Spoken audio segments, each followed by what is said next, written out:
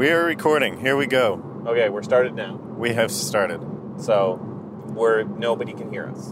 Nobody can. It's just a rumble of car. The signal to noise ratio isn't the worst. Well, it is.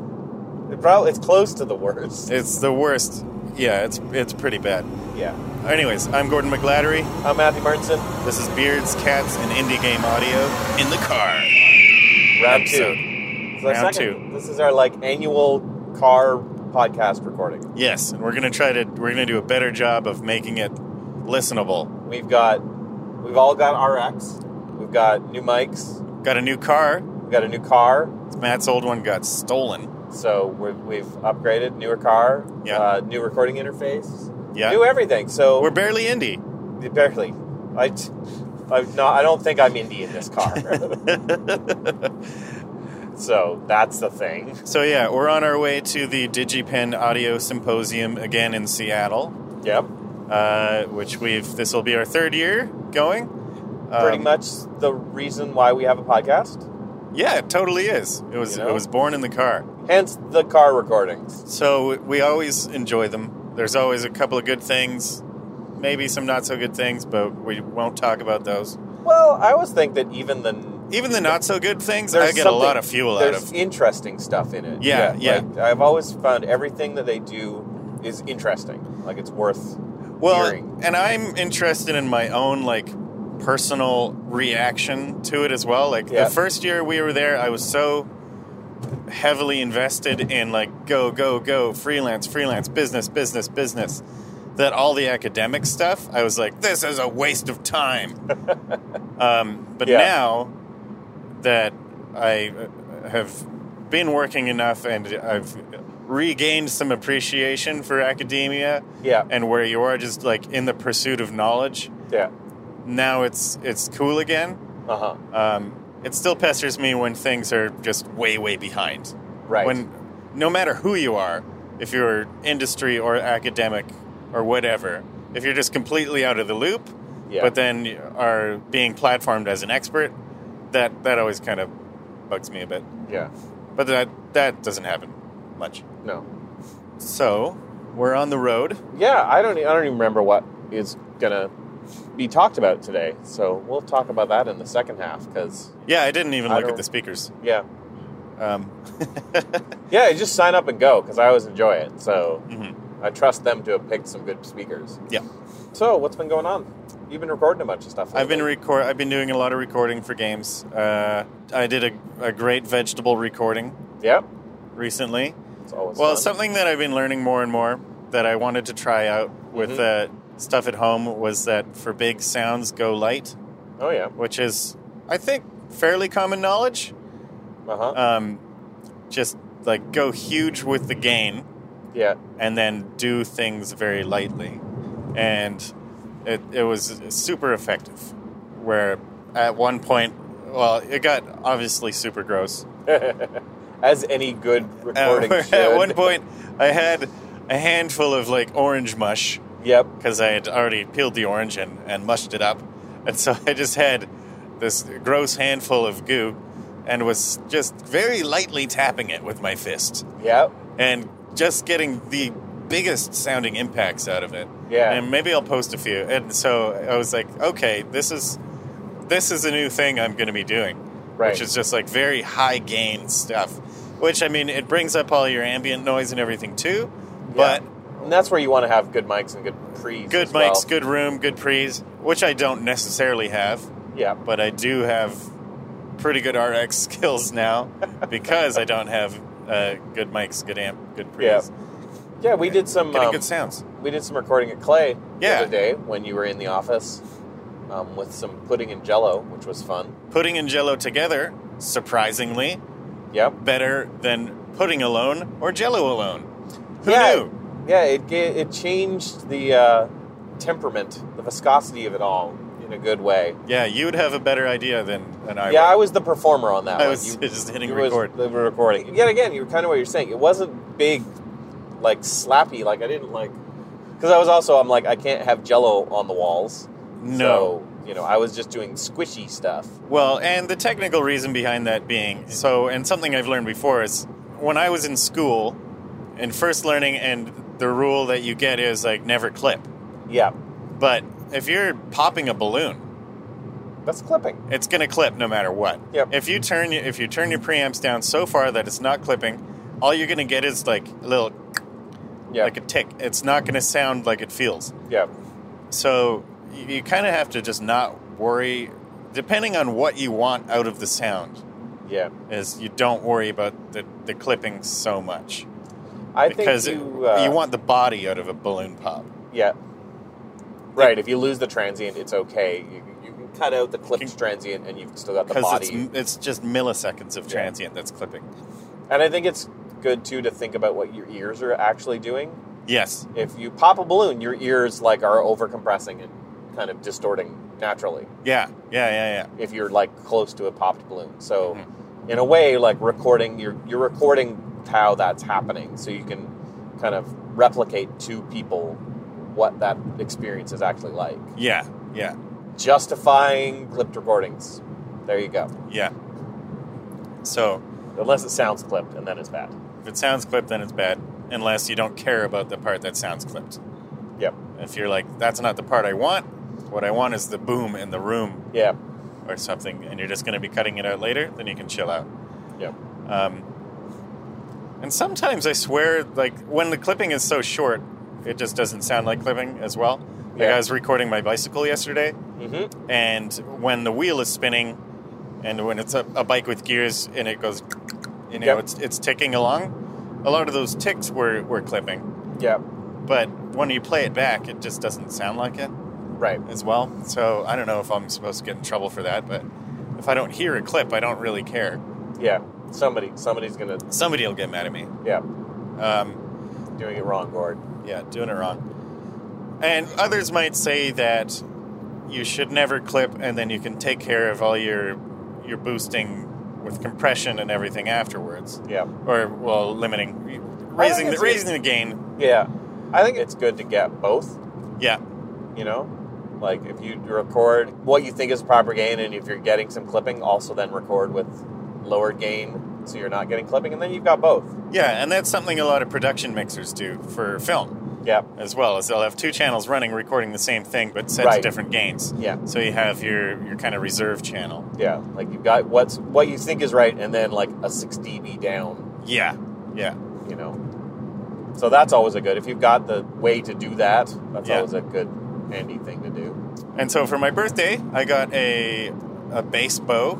Yeah. From Caitlin, the elephant gun of bows. Because I had a violin bow. Yep. And when you're bowing things that you're not supposed to be bowing, you often have to do it really hard. Mm-hmm. And it was bottoming out and hitting the wood. Mm. So the bass bow, it's I could bow a tin roof. Yeah. Well, interesting. We'll have to come back to that and talk about it. Because I've got a violin bow and a cello bow. Yeah. And I've always found the violin bow more useful. Yeah? Yeah. I've found the cello bow harder to work with. So we'll have to see. We'll have to do some bow experiments. I think it depends on what is being bowed. Probably. So I think it's good to have a large arsenal. Yeah. I was bowing my bicycle spokes. Sounded awesome. Yep. Scary. Yeah. Bows, it's always going to be scary. Yeah. I was bowing this weird metal toolbox I have. Uh-huh. And was getting some kind of whale sounds out of it, which was pretty sweet. Bow Very all low. the things. Bow all the things. And I was bowing the grate of my electric fan. Yeah. Which also sounded awesome. Everything sounds scary and intense when you bow it. Yeah. Or when I'm doing with music, if you want something to sound more exotic, just bow it. So take your mandolin, bow it. Take your banjo, bow it. Half the stuff in Viking Squad is just bowed guitar, bowed regular old string instruments, fretted string instruments. Yeah, nice. I haven't bowed many proper instruments, actually. Most of my bowing has been cymbals and... Your saw. My saw. Playing the saw. Which I still can't actually play. I can make it make notes. Yeah. I can bend notes, but I can't, play a tune. Well, do people even really want to listen to that anyways? Sure. Yeah? Well, Nobody I guess wants it's got to- a theremin thing going on. Yeah, nobody wants to hear, like, mid-level bowed. Bowed saw. You know? If you're going to play the Musical saw, saw. you need to be good or just like, I'm making sound effects. If you're in between, that's when you're like, oh, nobody wants to hear that. Yeah. Somebody who can do it, you're like, yeah, check that out. Yeah. So that's my opinion of playing the saw. One thing that I would like to hear the opinion of from people potentially who have Yep. been bowing things is I get these great sounds, but I still have the sound of the bow pretty presently in there. Yeah. Just the friction of the bow on the object. And I'm wondering if people have strategies for minimizing that, either from miking from the back side of the object or from a resonant cavity or what. I haven't gotten to mastering these sounds yet very specifically. Doesn't seem to be too big of a problem. And sometimes it's nice to have all that high frequency content to play with later on. Could it be rosin amount? Could that change? Well, I often find you need tons of rosin just to get things to work. Yeah.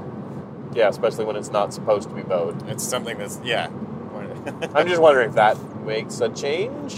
I haven't played around. Like, I just, like, also, like, rosin the crap out of it. And like, I'm probably making, like, violin players cry. Oh, yeah. You know? I don't know what an appropriate amount of rosin is. Yeah, no idea. I know that Caitlin buying the bow had to answer some strange questions. She said the guy was like, so is he a beginner or intermediate? She's like, well, he's not actually going to be playing the bass with this at all. Yeah. So when he's asking what type of rosin do I want, I was like, I don't know, the most extreme.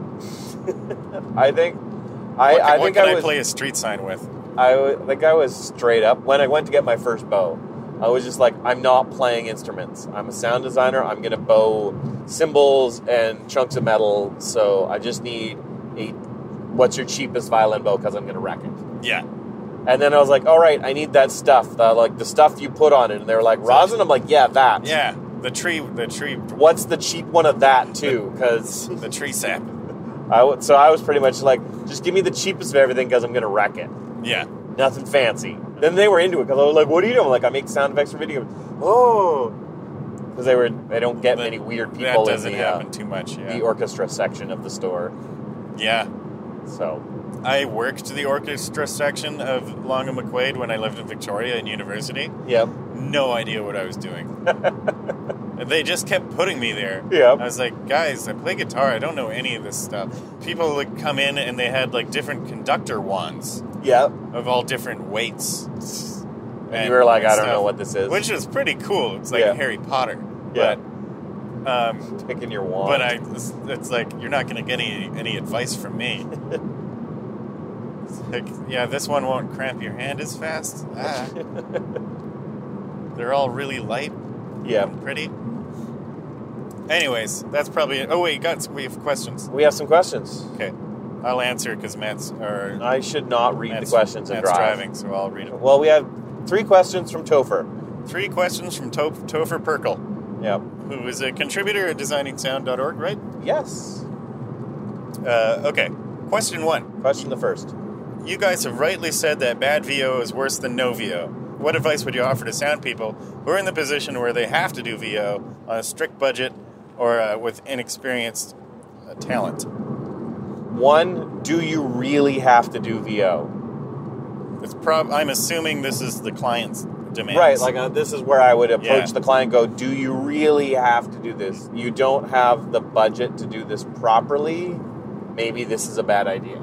This will probably hurt your game. Yeah. Well, the thing is that good voiceover artists are still cheaper than, sort of, I don't know, depends where your quality bar is. Yeah. But, okay, for instance, I had a VO session the other day. We're totally not really answering your question. I'm just continuing to fight against it. But we had a voiceover session the other day with a professional actress, Jacqueline Samuda.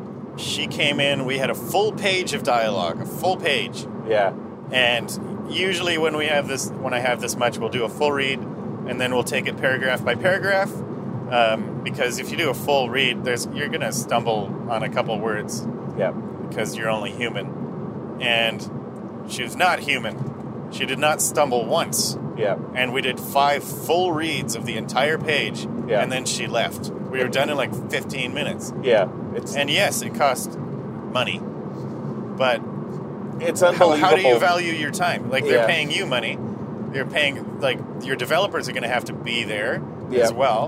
And if you're using very inexperienced talent, then you could have been, we would have been there for 2 hours, and we would have come out with something worse. Yeah. As well. So that would have been 2 hours of my time, 2 hours of developer time, 2 hours of this actor's time, who were probably still paying something. Yeah. And it's a worse product. Yeah. So I do say keep on fighting the good fight for professional voiceover. Yeah. However, there are strategies to get people to act better that aren't great actors. Yeah, I think a lot of it is if you don't have money, find time. You have to invest in time. And I think yet again, Bastian is a really good example of that. They had time. The reason that he had a great voice, but they had all the time in the world. And Darren has talked about how much time they had to record stuff, and they just kept recording and recording and recording and recording until it was good and right and amazing. Right. So if you don't have money, you have to invest time. And it's just going to take you more time to find the right performances. And I can only assume for Bastian it was probably tons of recording, finally found the voice, going back and redoing everything before that point. So be willing to throw lots out and spend a lot of time finding those right lines, and fight to chop stuff that, sounds bad. And maybe it's a matter of doing it and putting it in the game and then going, see, this is bad. Yeah. Totally. That's how we've prototyped speech on a lot of games. Not in the bad sense, but, I'm always one of the guards for our games. Have guards. And it's because I'm right there, and it's real quick for me to record and prototype stuff, and we can try out, hey, here's a bunch of new events. Let's record them and put them in and go, are these working? Yeah. Do they need to talk about these things? And then go, oh, okay, yes or no, and just make calls and then write more dialogue that fits in those occasions. Yeah, and that can all fall into writing as well, too, because, yeah.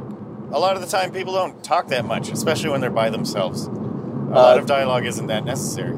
Biggest tip to give to writers, have them read their own dialogue. Right? I always tell everybody who's writing stuff, say it out loud. The way it looks on a page and the way it sounds in your head may sound cool, but as soon as you say it, you're like, oh, no one would actually say this. Yeah. And it's different when the words are living in the room with you. Yeah. So that sort of answers some of your question. I think sometimes you can trick people into being better as well. Yeah. If you get a really good feel going on in the room, if you're having a really good time, if you can really loosen people up, then they'll surprise you from time to time, which just feeds back into the having time over money thing. Yeah, if I've got amateurs, which we use some people in the office, I want somebody who wants to be there. Yes. If you want to be there, I can take the time and I can probably get something usable out of you. Taking the time, make them comfortable, because you want to do it. It's the people, if you're hey, I'm going to force you to be a zombie, and you're like, really? I don't want to be a zombie. And then you're like, well, this is going to suck. Yeah. And also, amateurs have to get comfortable in front of the mic as well. Yeah. As soon as, you put somebody in front of a microphone, no matter how goofy and without barriers they were before, a lot of people will kind of clam up. Yeah, totally. And it becomes very difficult to improvise, and so you have to spend a lot of time with them, getting them comfortable in that environment. Anyways. We had one of the other guys at the studio, Joe. He really wanted to do some voice acting stuff. Yeah. And he was took me aside one day. He's like, no, really, I'm serious. if you can use me, I want to do some stuff. And I was like, awesome. Like, you're eager. You're like, this is great. You want to do this. I'll totally use you. So we, okay, we'll make you a guard in Invisible. And we recorded a bunch of stuff. And it was his first time in the studio, and he was super nervous. But we just took the time, made him comfortable. And that first session, we probably threw out about half of it. Mm-hmm. Second session we were like, okay, Joe, we're going to, we're not, like, I was like, I'm not going to placate you. I'm not going to just tell you you're good. If it's good, we're going to use it. If it's not, we won't. And he was like, awesome. Like, yeah. I'm like, I'm going to give it to you straight. So first session, we threw out about half of it. Second session, I'm like, all right, we've got some new lines. We got to pick up the old stuff. We're going to do it all again. He was like 50% better. Yeah. The second time. And it was just getting him comfortable in front of a mic. Yeah. That's what it was. And when next time I use him, he's going to be even better because he's just more and more comfortable being in that position. So, yeah, time and multiple sessions and making it fun and easy. Yeah. So, all right. Question the second. Question 2. What qualities or talents do you think set apart the best sound designers in the field? What makes great game sound designers stand out in your mind? Passion? Yeah. Just passion and interest. Like, the reason I'm working. Yep. I'm not that I'm calling myself like a standout sound designer, is because I'm going down to DigiPen with Matt. Yep. I didn't stop learning after school. Yep. And we run these meetups. I'm just always trying. I'm immersed. Yeah. And I made a conscious effort to do that. I realized how competitive the field I was getting into was going to be, and decided to really immerse myself not only in the science and the techniques, but the community as well.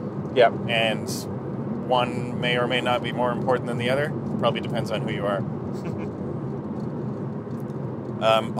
But taste is a really big thing as well. And just knowing when something sounds good, no matter what it was recorded on, no matter what the source of the sound is, you just have to know what is good and what works for this thing. Yeah. And I don't know how to teach that necessarily. Yeah. Yeah, knowing what is right for a game. Yeah. Which changes in every single game is a hard thing to convey to somebody. Yeah. Why one thing is right for one game would be totally wrong for another. Yeah. I would agree with all of the points that you've said, and I would also add knowing your craft. Yeah. And not just knowing all the sound stuff, knowing what's going on in games. I always kind of like amazed when I talk to people in the games industry who don't play games. Yeah. I talk to a lot of sound designers who don't play games. And I'm like, how do you know what's going on? How do you know How do you know if you are good compared to other games? Yeah. If you're not playing other games. If you don't have someone to look up to. Yeah. Like, I'm constantly playing games and being like, I want to be able to do this. Yeah, I'm constantly playing games and I'm like, I just want to play this game. And halfway through, I'm like, I'm just trying to figure out what they did and how I can do that now. Yeah, yeah. I go to, when we go to GDC, I go to, just about every talk, and I walk away with a handful of things. I'm like, these are ideas that other people talked about that I'm going to totally put into my games. Mm-hmm. I have no shame about, taking ideas that other people have presented and run with them. Yeah. I think that's a sign of a good game sound designer, too. It's just not being worried about that everything has to come from you. Yeah. If there's good ideas that are out there, there's nothing wrong with running with those and seeing how they fit into your world. Yeah. And have a good library. Yep. Do lots of recording. And don't be afraid to record. I think even if you've got crappy gear, the more recording you do, the better you're going to be. The better you understand your recordings, the better you understand your equipment, and the better you understand even stuff in your library that other people have done. Yeah. You know, it all adds to that, just knowing your craft of everything. Yeah, because if you can squeeze good recordings out of an H4, imagine what you can do once you get sound devices. Yeah. All right, the bonus esoteric question. As you've said before, a lot of modern audio software is built on paradigms defined by analog hardware, like the idea of the channel strip. Do you think this limits the capabilities of the tools we have available? And are there any software tools that have moved away from an analog model in interesting or powerful ways? For me, never really having worked with analog tools, it's kind of tricky because most of the things that I've worked with are analog simulations. Yeah, you've never that used have already the real one. been tweaked a little bit. Yeah. Like I've never used an 1176. I've never used a lot of this analog gear. Yeah. I've used some analog synthesis stuff. But that's very minimal in the world of simulation in a software environment. Yeah. So, Matt might have more on that. Yeah, I mean, I'm coming from the, like, I grew up with all that, so to speak. Mm-hmm. You know, I worked in an analog recording studio. I've used the actual API boards and Neve boards and 1176s and LA2As, and I've used all that stuff. I'm familiar with it, and it's comfortable to me. Right. So, I'm one of those people that it's like I still like. Well, I said that you should. We're possibly too married to it. I'm one of the people that's still really comfortable with that. Right. I don't know what has like gotten really away from that. A lot of modern EQs with visual representation of frequency spectrums. Yeah. Like you can't do that on an analog piece of gear. No. So those are cool. I feel like DAWs like Ableton and Bitwig. Yeah. Bitwig. Yeah, they're definitely a different paradigm. They've abandoned, not completely, like there's still signal flow. There's always going to be signal flow. Yeah. But they're making no effort to look anything like the hardware. Live was like, I think the first, for me, the big one that like went that direction. Yeah. And did it well. And like, I still don't understand live, but I get that people do, and it's really powerful once you do get it. Yeah, so it's just, you have all the knobs, you have all the parameters, but it's not put on anything that looks like a piece of gear. Yeah. I think the move to middleware to be more DAW-like is not necessarily a great idea. The great idea. I want my middleware to be middleware, not to be my DAW. Yeah. So I mean, it does feel intuitive. Like I've been working a lot with FMod Studio. Yep. And like it feels intuitive, but it also feels like almost a step back. Like I feel like I should be working more efficiently. Yeah. I almost feel like I would prefer a slightly larger learning curve to have a more efficient workflow. Yeah. Which is basically what Wise is, I think. Yeah. I mean, yeah, I still like the old EA tool that had a pure data paradigm. Yeah. It was like connecting boxes with wires. Right. You know, lets you do math. Yeah. That was really cool. I miss being able to do math in my events. So, yeah, I don't know who... there's a few examples, but it's not like... I don't think anybody's truly, like, run away from the analog paradigms we've got.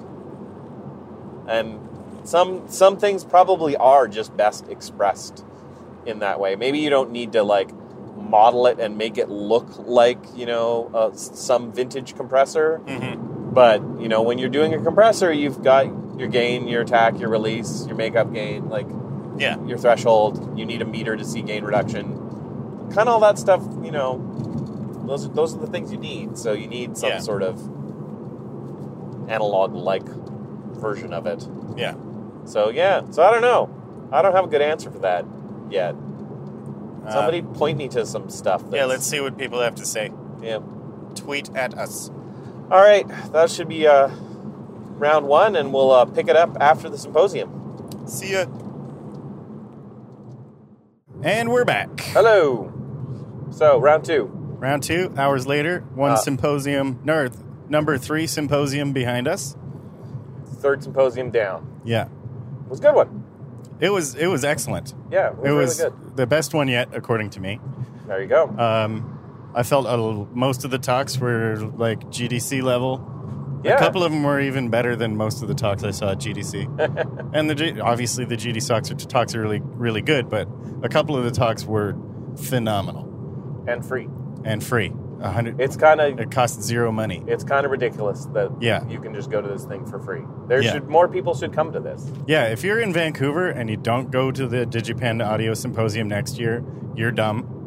And if you're in Seattle and you don't go to the DigiPen Audio Symposium, you're really dumb. You're really dumb, because that was a free, amazing audio clinic, and it wasn't all entry level stuff. It was pretty advanced, but with entry level stuff as well, and it was just rad. Yeah. Okay, so rundown of the speakers. First speaker was Lance Hayes. Awesome. He did a kind of how he got into the industry and how you can get into the industry sort of talk. I was just rapidly nodding my head the whole time. So it wasn't like I was learning a bunch of new stuff, but it was very reaffirming, and it was a great talk. He had a lot of great quotes. Yep. From people, kind of their advice about the industry. Yeah. That was really great.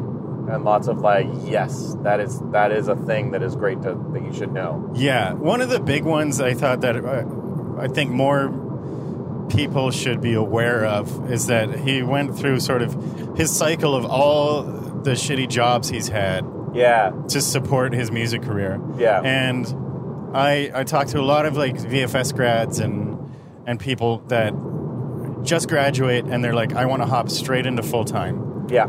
Straight into full-time audio. This is what I want to do. And that is very much not the case most of the time. Well, that's the dream. Yeah. And that's what you should be shooting for. But the reality of that's probably not going to happen. And you should probably be braced with a backup plan of when that doesn't happen, how are you going to keep at being able to reach your goal of a full-time supporting audio position? Yeah. And in some cases that takes doing a bunch of junky stuff. Yes. Back when I was freelance, I did booth building when things were slow. Right. Because it was here's a temporary job that I can do while it doesn't get in the way of any audio work that's going to come my way. Mm-hmm. But, I got bills to pay. So did what I needed to do. Well, and I think, so I'm the odd one out where I did finish school and hopped straight into audio full-time. Yeah. But not in a full-time position, just freelancing full-time. Yeah. I was still broke. I had the luxury of having my fiance who was working as well to help support me, and we'd kind of bounce back and forth. Yeah. Being the breadwinner. Right. When she didn't have work, I had work. And we just kind of lucked out. I mean, we still went into debt. Yeah. But we did manage to make it work. But I'm also 31 years old. I started working professionally in audio when I was 28, 27, 28. That's not an early start. I had over 10 years of working experience behind me. Yeah. And so it's not just audio work. It's work. And when you're graduating from Vancouver Film School or AI or wherever you're going from, like DigiPen, it's or Full Sail or wherever it is. And you're 21 years old and you haven't worked before, there are more things at play to whether or not you're going to be working full-time at a company than just if you're awesome at sound or not. Yeah. Because there are all these factors of accountability, factors of punctuality. Accountability is a big one. That took me, I think, a long time to grow into. Yeah. I remember my first really accountable work moment when I was probably 24 or 25. I had a job at a woodworking shop, and first of all, my first day, I rear-ended another car on my way to work and had to call and be like, I got in a car accident. I might be late. Then within the first week, I knocked over a jointer. Oh, God. And it was a brand new jointer. It was an $800 tool. Yeah. And I remember having this moment in my head being like, do I just leave? Should I just go? Yeah. But instead, I waltzed up to the boss's office. I told him exactly what happened, and I worked there for like 3 years. Yeah.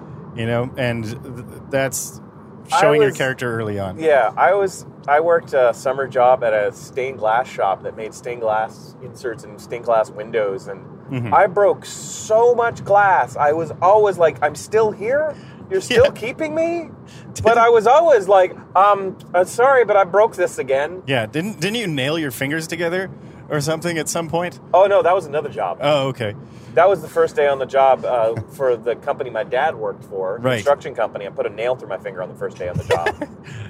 Anyway, at this stained glass shop, I tried to tar my fingers together.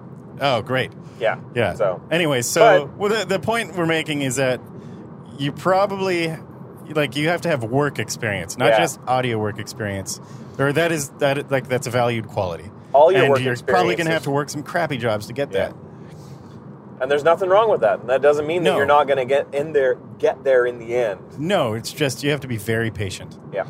And I know that the reason I was able to get working as fast as I did is because I have all this weird work experience behind me. Yeah. And Lance was saying the same stuff. He's applying all these things he learned at his restaurant jobs, at his hospital job moving dead bodies, somehow has applied that to working in sound composition.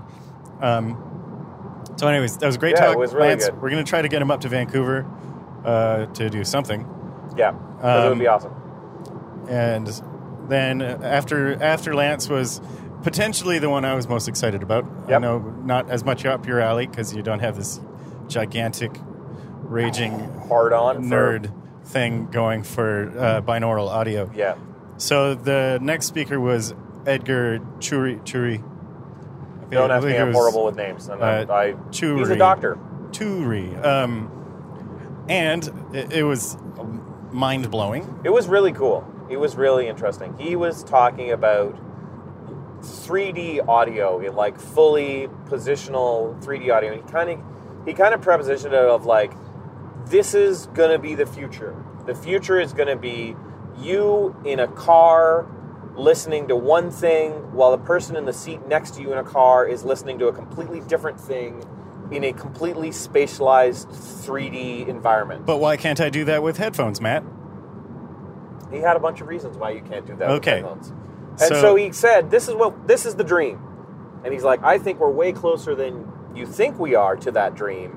Here is the problems that we currently have to solve to get to that. And here is how I have solved all of them, basically. He's basically like, half of it he already has working in commercial products. Yes. The other half he's solved in the lab, in his acoustics lab. Because he happens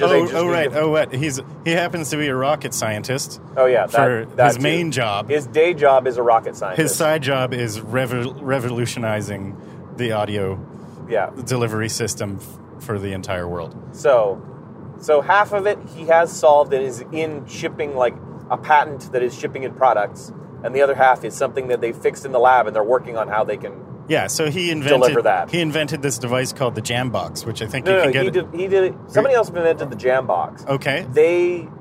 But they licensed his patent for the Jambox. Yeah, that does this 3D spatialization. Yeah, so it's 3D. So it's 3D, cool. Not with headphones. It's a speaker. You hold it in front of your face, and it's like an audio hologram. You hear things so accurately spatialized, just coming from this speaker, that you feel like there's an object you should just be able to reach out and grab 37 degrees to your right.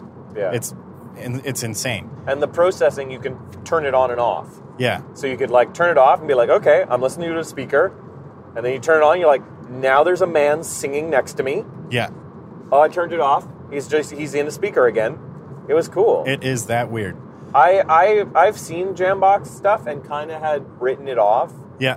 I hadn't really looked into this spatialization thing, but it's really cool. Yeah. So how it works is like it's like phase cancellation to the max. Yeah. Where they're basically sending beams of audio. You're just using phase canceling once and then phase canceling again, directing phase cancellation so that what your right ear is hearing is completely different from your left ear. And he said they only have to do the cancellations about 100 times. Only 100 times. Per sound. Like, per sample, they do it 100 times, and then you can't hear it anymore. Yeah. So, like, they're sending, like, just this mass... The math is, like, crazy. Yeah. That's going on.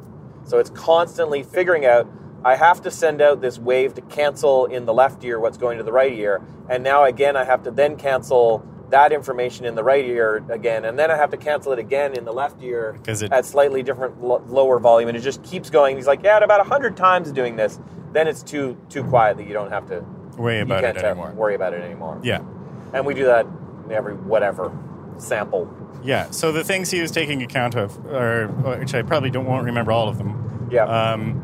Were fidelity, which was an easy one, I think. I'm not going to remember any of them, actually. Which he said the biggest thing that his lab has done is solve... Like, they've been doing this phase canceling thing for 30 years or something. Yes. But it always... You can hear it. Yeah. They have managed to produce it at a, like, 0 scale. Mm-hmm. Like, it's even across all frequencies. You can't hear that it's going on. Yeah. That's their big breakthrough. And so the next big place they're going with it is where... You need to be, with the Jambox, you have to hold it at the right spot, and you can't move around. Yeah. He's already made one that actually tracks where your head is, so that you can move your head around, and the sound stays perfectly situated in the space designed by them. Now, this was something I had, which doesn't relate perfectly to game audio, is that the system he has in play right now contains an extra step, which makes it so the sound is localized in a very specific place, and that place cannot be moved. Yeah. But that's easy to remove and replace with, like, a game engine, basically. Yeah. So, I don't know. And then they're working on taking a picture of your head and producing a personalized... HRTF map of it that then encodes binaural audio for your head. Just for your head. Yeah. And I don't see that being as too far off, because they've already got apps where you can take a few pictures of your head and do a 3D print of yourself. He was kind of saying 5 years. Yeah. He thinks in 5 years all of these things will actually be, like, fully solved in the People will be real composing world. Specifically for this type of thing. It's pretty cool. It was really neat. It didn't seem unrealistic. It was not futurology. Direct game audio thing. No. But it was really cool to hear and see where things are going in that regard. It's really it's really interesting to consider, like, if people are going to start doing music this way, how's that going to affect the traditional mixing strategy? Yeah. Where we're trying to fit all these sounds into this stereo space. Yeah. Is it going to make it way easier? I think because people are going to be exploring music in a different way. Well, I've done some music mixing in 5.1. Yeah. And 5.1 actually solves a lot of problems. If you're dealing with a music full bandwidth on all speakers sort of situation, right? Yeah. Usually you have to, on a stereo spread, you have to EQ a lot of things to fit together. Mm-hmm. And when you start spreading the instruments out, you don't have to do that anymore. Yeah. I did I assisted on a jazz album that was for the Super Audio CD format. That was a thing. And it has... He's just making that up. No, I'm not. It's a thing. Look it up. And the format contained 5.1 mixes and stereo mixes. Cool. So we had to do both. Yeah. And basically, the engineer did a stereo mix, and then, printed that, and then opened up all the speakers, panned everything around where he wanted it, and then was like, oh, I can take that EQ off, and I can take that EQ off, and there was hardly any EQ on the 5.1 mix because nothing was stepping on anything. Right. So I think where it will go is people will still produce these like stereo mixes, and that'll be like your starting point. Right. Like this is the like envisioned ideal sitting position mix. Yeah. And then you can start moving around the environment. Yeah. If you want. Yeah. Pretty sweet. Yeah. Okay. So that was cool. And then Marty talked. Yeah. Marty O'Donnell. Who's like Like, here's why, like, if you don't go to this, you're just being a silly person. You got to see Marty O'Donnell doing a talk for free at DigiPen. Composer for all Halo. Yeah. You may have heard of some of the things he did. Yeah. You know, like Destiny or Halo. Maybe. Little games. He's just done some little games. Couple little games. Yeah. He was cool. He did another kind of like where he came from and where he went to. Yeah. Kind of career retrospective. And then The Ear Doesn't Blink. Yeah. So was his actual talk. Yeah. So he did kind of his history, which was really cool. I didn't know like that he did so many ads and stuff in the beginning. So that was cool to see where he's come from and where he's gotten to. And then he did this The Ear Doesn't Blink, which is kind of this concept of your eyes blink. Yeah. And you get like a relief from some visual stimulation. Yeah. And the idea that our brain uses it to knock out information it doesn't want. And our brain is used to that. Yeah. Whereas, and I'm fully behind this, whereas in a game, if you have points where all the sound drops out, that's a bad thing, and that shouldn't happen. It's unnatural. Our ears don't like it. It takes us out of the moment. Yeah. That was pretty much the Too Long Did Not Read. Yeah. It was good. It was a really good talk, and it was interesting. He also went into something that was like really relevant for me because I'm going to go do it tomorrow. Yep. Because I need to do it for a Smarter Everyday video coming up, which is the McGurk principle, which is a great name for starters. Which is basically like the TLDR of this is you could just write two things in the same key, more or less. Yeah. And play them together, starting each one at random points, and they can just fit. That's a different thing. That was the McGurk. No, the McGurk effect is distilled down to the ba. If you see a video of somebody saying ba, it can switch to him saying fa, and your brain will not hear the F. It will continue to hear ba. Right. But if you close your eyes... Oh, that's the visual tie. Yeah, there's a visual thing. But he showed this really cool thing that's related to that. Right. If you play two pieces of music that are in the same key... Our brain wants them to work together. They can have different tempos. They can have different rhythms. You just play them on top of each other randomly, and our brain will like find something cohesive about it to make us go, oh, that should go together. Yeah, that works. Yeah. And we tested it out a bunch of times. And he did. And Marty was just like, it's actually too easy. And like, you want people to think you're doing something big, fancy, and that you've planned it that way, but that's just taking advantage of one of our brains. I don't know if it's a fallibility or not, but it's a thing our brain does. Yeah, so it's cool, and it's totally relevant to doing interactive music and layering interactive music. Yeah. Like, it was really cool. Yeah, cool. He was a great talk. Then there was lunch. Then there was a live audio thing that wasn't really relevant to indie game audio, so we're going to skip it. Yeah. For the podcast. And it was about the advances in live audio technology. Yeah, some of the similar phase cancellation stuff. Yeah. To the binaural thing, but to do with the live setting. Some interesting, a lot of live audio is going to networked gear. Yeah. Which is kind of cool. Yeah. And then there was a talk about interactive music. Interactive live. Improving, computer-assisted music. I can't remember its exact title. Yeah. It's interesting. It was interesting. It was a DigiPen instructor whose name I can't remember because I'm a horrible person, who's using Pure Data and Max MSP to create these interactive patches that are performable. Yeah. Yeah. That he has, that he plays in conjunction with a performer. Yeah. In this case, a clarinet player. And he was getting a feed of what they were doing, and then he could manipulate it and like feed it back to them. And so it was like this cool improv thing where they were like working together to create these pieces. So that was the academic one, like we were saying in the morning. Yeah. And that's what it's nice about these DigiPen things. They get such a wide array of applicable talks.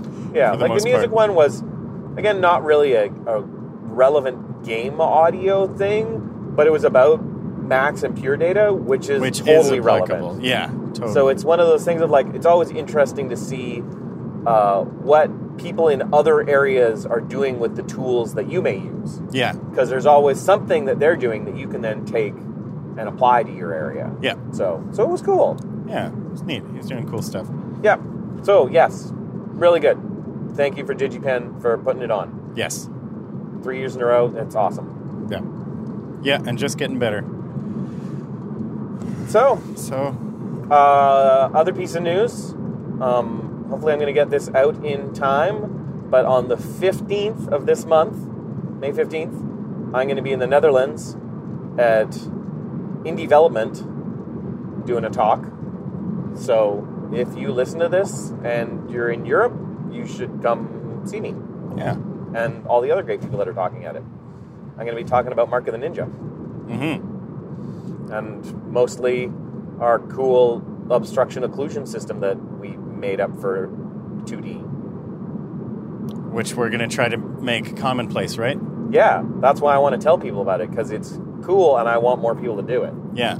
Like, this is like, it feels like this is this thing I invented, and I, like, maybe somebody else is doing it. Feel free to shoot me down. Yeah. I don't want to be like, I'm so awesome, I invented this thing. I'm like, I seem to have figured out this thing. Why aren't more people doing this? Everyone should do this. Yeah, yeah.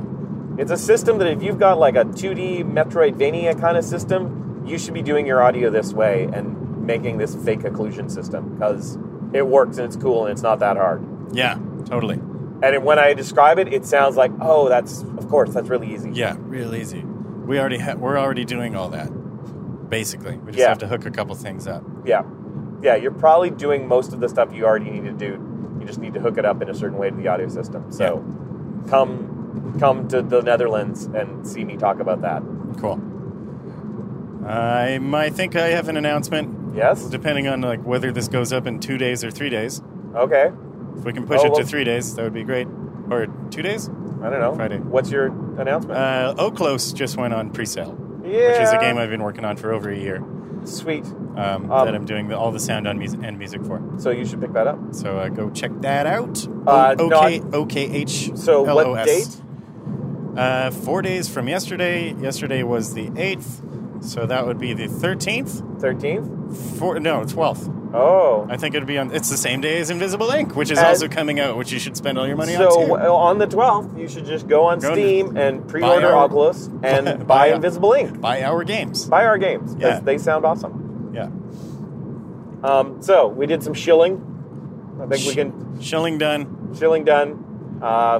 We had a great visit at DigiPen. It's always fun coming down to Seattle. Hopefully we can get the car podcast cleaned up so that you can understand us. Yep. I'm taking a crack at it this time. Yep. And we'll catch you next time. Bye.